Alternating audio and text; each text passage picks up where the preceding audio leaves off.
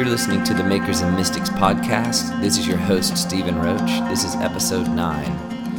I'm bringing you this episode from the beautiful land of Portland, Oregon. I've been here this week to participate in the film premiere of a documentary called For the Love Of. We filmed this documentary last November in Paris, France, during the COP21 Climate Summit. The documentary follows my process, as well as John Mark and Sarah McMillan and William Matthews, as we learned about climate change and environmental stewardship.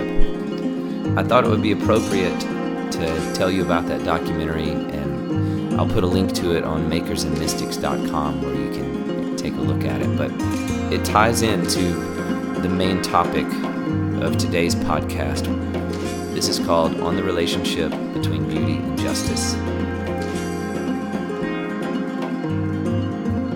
How does the presence of beauty affect our lives and our actions in the natural world? And does our aesthetic environment influence the moral and social decisions of mankind? That's a big question, huh? But that's where I've been hanging out. And to begin to try and answer this question, I want to turn to the passage of Scripture at the beginning of the Bible when God first interacts with Adam and calls him into divine partnership. And my scripture is Genesis 2:9. And this is life in the garden. It said, the Lord, in Genesis 2:8, the Lord planted a garden eastward in Eden, and there he put the man whom he had formed. And out of the ground, the Lord God made every tree grow that is pleasant to the sight and good for food. God planted trees that were first pleasant to the sight. They were beautiful. And then secondly, they were good for food. Why do you think Scripture points that out? I think Scripture points that out because it's important for us to see the value that God placed upon beauty. He didn't just create trees that nourished the human body, but he created beauty that nourishes the human spirit. See, what food is to the body, beauty is to the spirit. We have a physical need for nourishment, but also a spiritual, emotional, and psychological need for nourishment. In verse 15, God tells Adam to dress and to keep the garden. And that word dress is also one that he uses in Isaiah 19, verse 9, to depict the work of the artisan weaving flax and fine fabric. Therefore, to dress the garden means to come into a partnership with God in continuing the beautification process of the earth. It means a contribution to the soul-nourishing aesthetic of human life. God planted these trees, but then he taught Adam how to cultivate the ground. He didn't just make creation perfect and leave it there. God made creation, and then he invited us into the creative process with him. And that's where the term architects of hope comes in. From the very beginning, we've been called to be collaborators with God, and our lives are his art. And I think that we as believers, we are the transformers of society. We get to be those that transform society through our communion with the Spirit of God. Jesus' very prayer, when they asked him, how do we pray?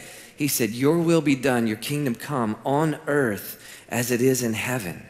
So I believe from the very beginning when God was teaching Adam to recognize the beauty realm and to cultivate the earth, and then when Jesus comes and he says, let heaven come to earth this way, the entire invitation of mankind is for us to partner with God creatively in bringing the environment of heaven to earth. Paul says that we're citizens of heaven, and I tend to think that this idea of environment is vastly more important than we think. And I think about this in cities. I think about this in architecture. I think about it in my own room. I sort of have this personal value that I don't keep items that don't have stories attached to them.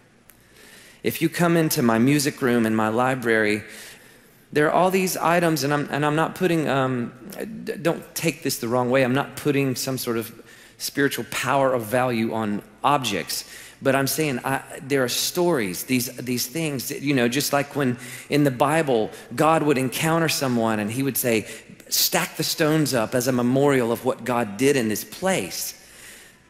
See, I tend to believe that our person, in one sense, yes, it does end here, but our person also extends into the environments we create around us. Art is an extension of the artist. The artist's heart and soul and being and experience is in the art that we make. If I come to your home and I look around at the things that you've collected, I can learn something about you. It's an extension of your person. Now, blow that bigger picture to the cities that we live in, the communities that we live in, architects of hope. Now, as citizens of heaven, I believe that it's our commission to begin to beautify the earth, to beautify our cities in such a way that it reflects our homeland of heaven. Come on. That's good. So there's a relationship between beauty and justice that's important for us to understand. I've said before that beauty is visual truth. When you really break down beauty, it's different elements in harmony together. What makes something beautiful is its qualities that are pleasing to the senses when they're encountered. Think of a landscape, a mountain range, a beautiful mountain range.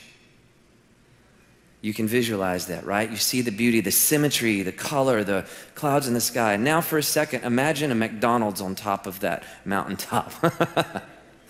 All the beauty just went away, did it not? Because the proportion is suddenly wrong. Something's out of place. And justice, like beauty, is the resulting environment of right relationships, of things having been put in order. So when I think about beauty and I think about things in the right order, and then I think about justice and I think about things being put in right order, fairness, people being treated the right way, beauty and justice really are one and the same. Webster defines justice as the quality of being fair. And I think that's funny because the word fair archaically also meant beautiful, like my fair maiden or the fairest of them all. Do you guys know who Dorothy Day was? Anybody who knew Dorothy Day was? Yeah. She was a Catholic worker in the 60s, and she said that her intentional relationships with the poor and her determination to find beauty contributed to her pursuit of justice. She believed that providing images of good things, like vines and grapes, mothers and children, when Paul said, meditate on pleasant things, meditate on these things. Well, when she dealt with the poor, she would add art to the walls of her, the place where she was at. She would provide beautiful images because it began to nourish the soul and the spirit of the impoverished people that she was ministering to. And she believed that she could create, she could reverse systems that didn't work, that sustained brokenness through exposing people to acts of beauty and images of beauty. At first glance, it could seem like with everything going on in the world right now, what we hear on the news and ISIS and just all these different things and environmental issues, whatever it is, and just these terrible crises happening in humanity right now, political, whatever. It would almost seem that art and beauty is frivolous in the face of these really heavy, intense things, right? But I want to suggest that it is because of the desperation and the darkness happening in the world that it's now that God is raising up the artist to a new level.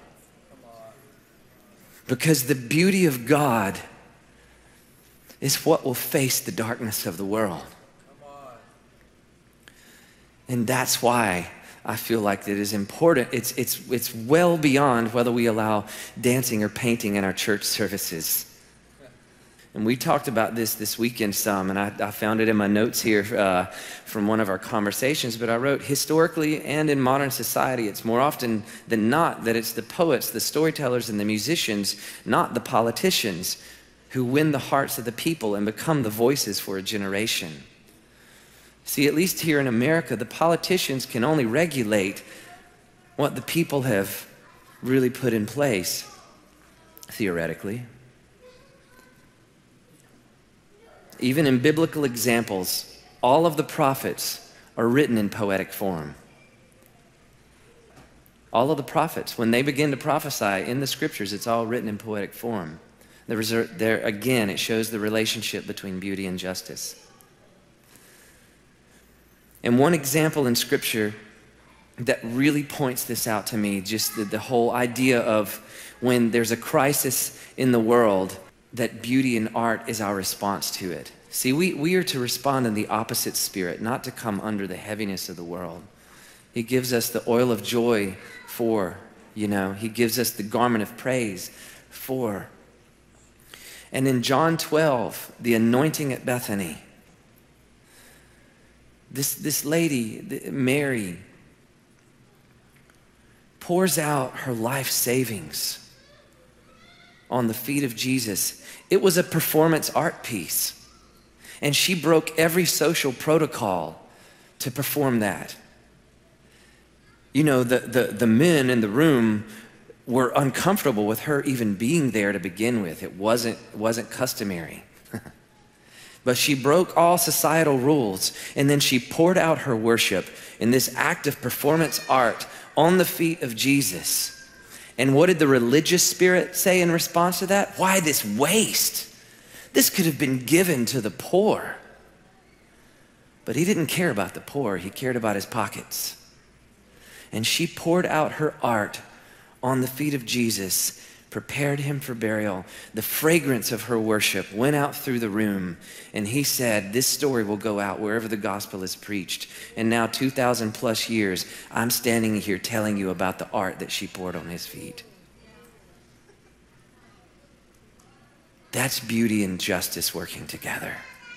Because as she poured out her art, she prepared him for the redemption of all of mankind. What bigger justice is there than what she prepared him for?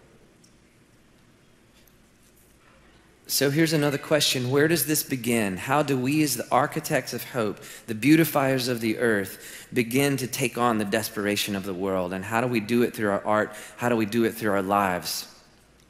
How does art and worship play into this mission? And I want to propose that just like with Mary and the anointing of Bethany, it begins at the feet of Jesus. All art begins with contemplation. All action begins with contemplation.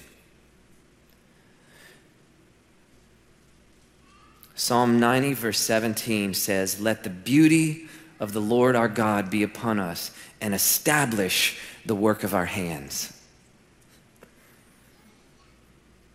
Let the beauty of God be upon us and establish the work of our hands.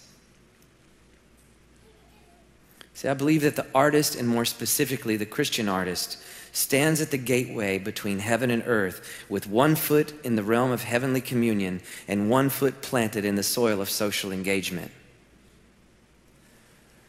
And I think it was, if you guys know who Ravi Zacharias is, brilliant man, apologist. But I believe it was him that said, the loss of wonder is the beginning of depravity. The loss of wonder is the beginning of depravity. So rather than beauty and art being this frivolous thing that doesn't have a place in the desperate world that we live in, art and beauty, us sitting at the feet of Jesus, learning to contemplate his beauty, and then moving out in the world in action with that beauty upon us, just like the fragrance of Mary's worship was all over Jesus when he went out. Let the fragrance of that worship be on us. That as we abide in the secret place with him and then move out into the world, that fragrance will go out through all that we do. Whether it's the way that we run our businesses, the way that we educate our children, the way that, man, that story, Anthony, about your child just blew me away.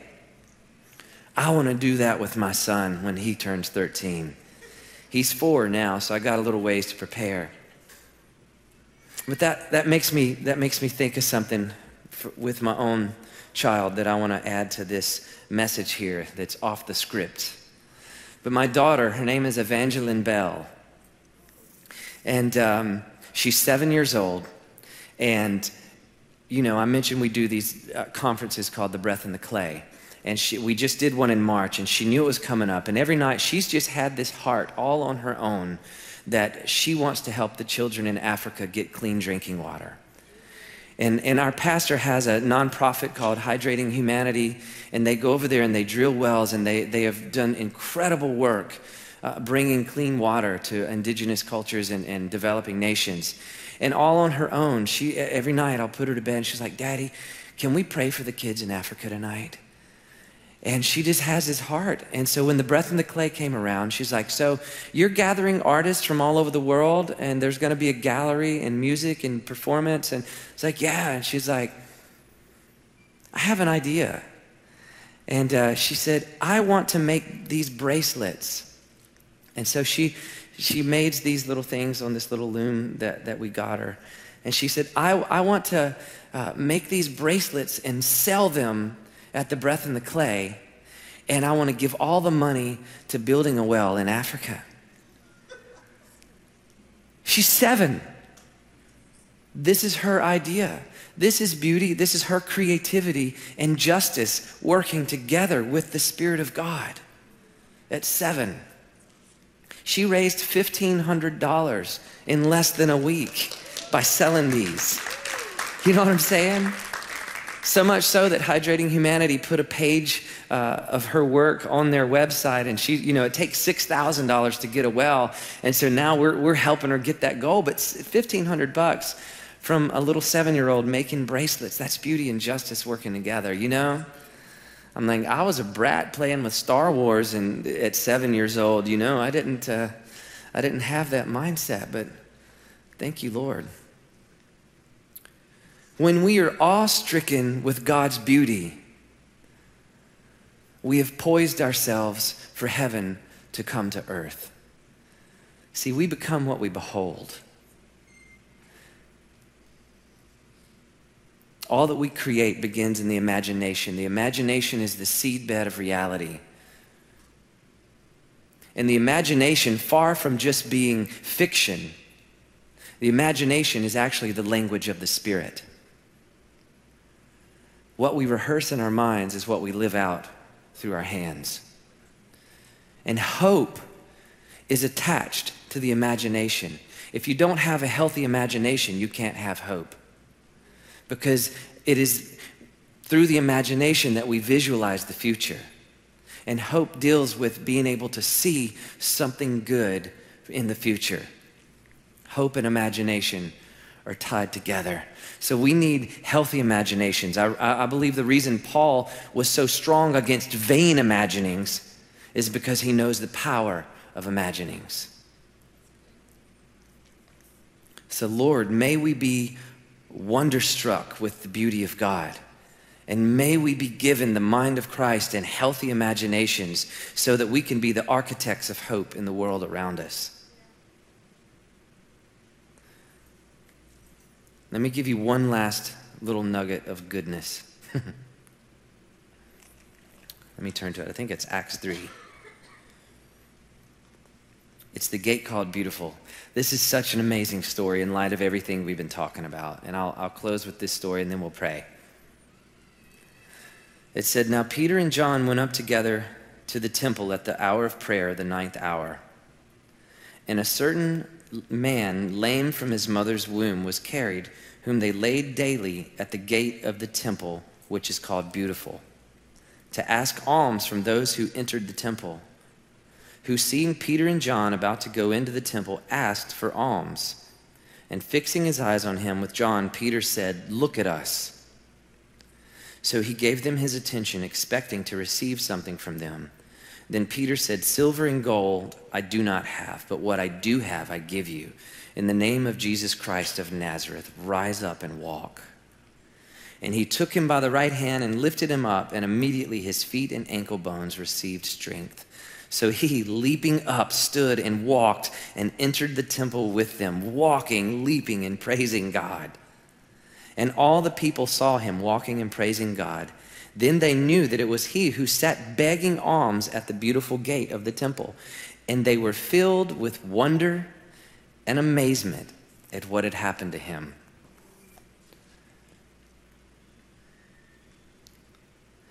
I find it fascinating that this broken man is sitting in front of a gate called Beautiful.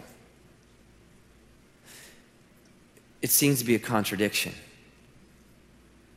Why is this lame man who cannot walk in the fullness of a proper life, why is he seated in front of a gate called Beautiful? It's almost an affront. In one sense, not the man, but the condition. And I believe that the Lord put him there because that entire act is a visual picture of what we as the redeemed get to walk in. Is that which became lame and dysfunctional through the fall of man and all that happened in human history. Suddenly, we get to be the restorers of hope. We went to the gate called Beautiful, and we took that which is lame. We spoke the words of truth into it, and that which was lame and dysfunctional suddenly got up, danced and leapt around, and became the beauty it was meant to be. Beauty and justice working with the supernatural power of God in one instance. Have you ever thought about the cross? The cross was an execution device. The cross was not a beautiful instrument. It was gory and ugly and horrible to look upon. But through the transformative power of God, he took something grotesque and ugly and terrible, and he made it the symbol of beauty for the entire Christian faith.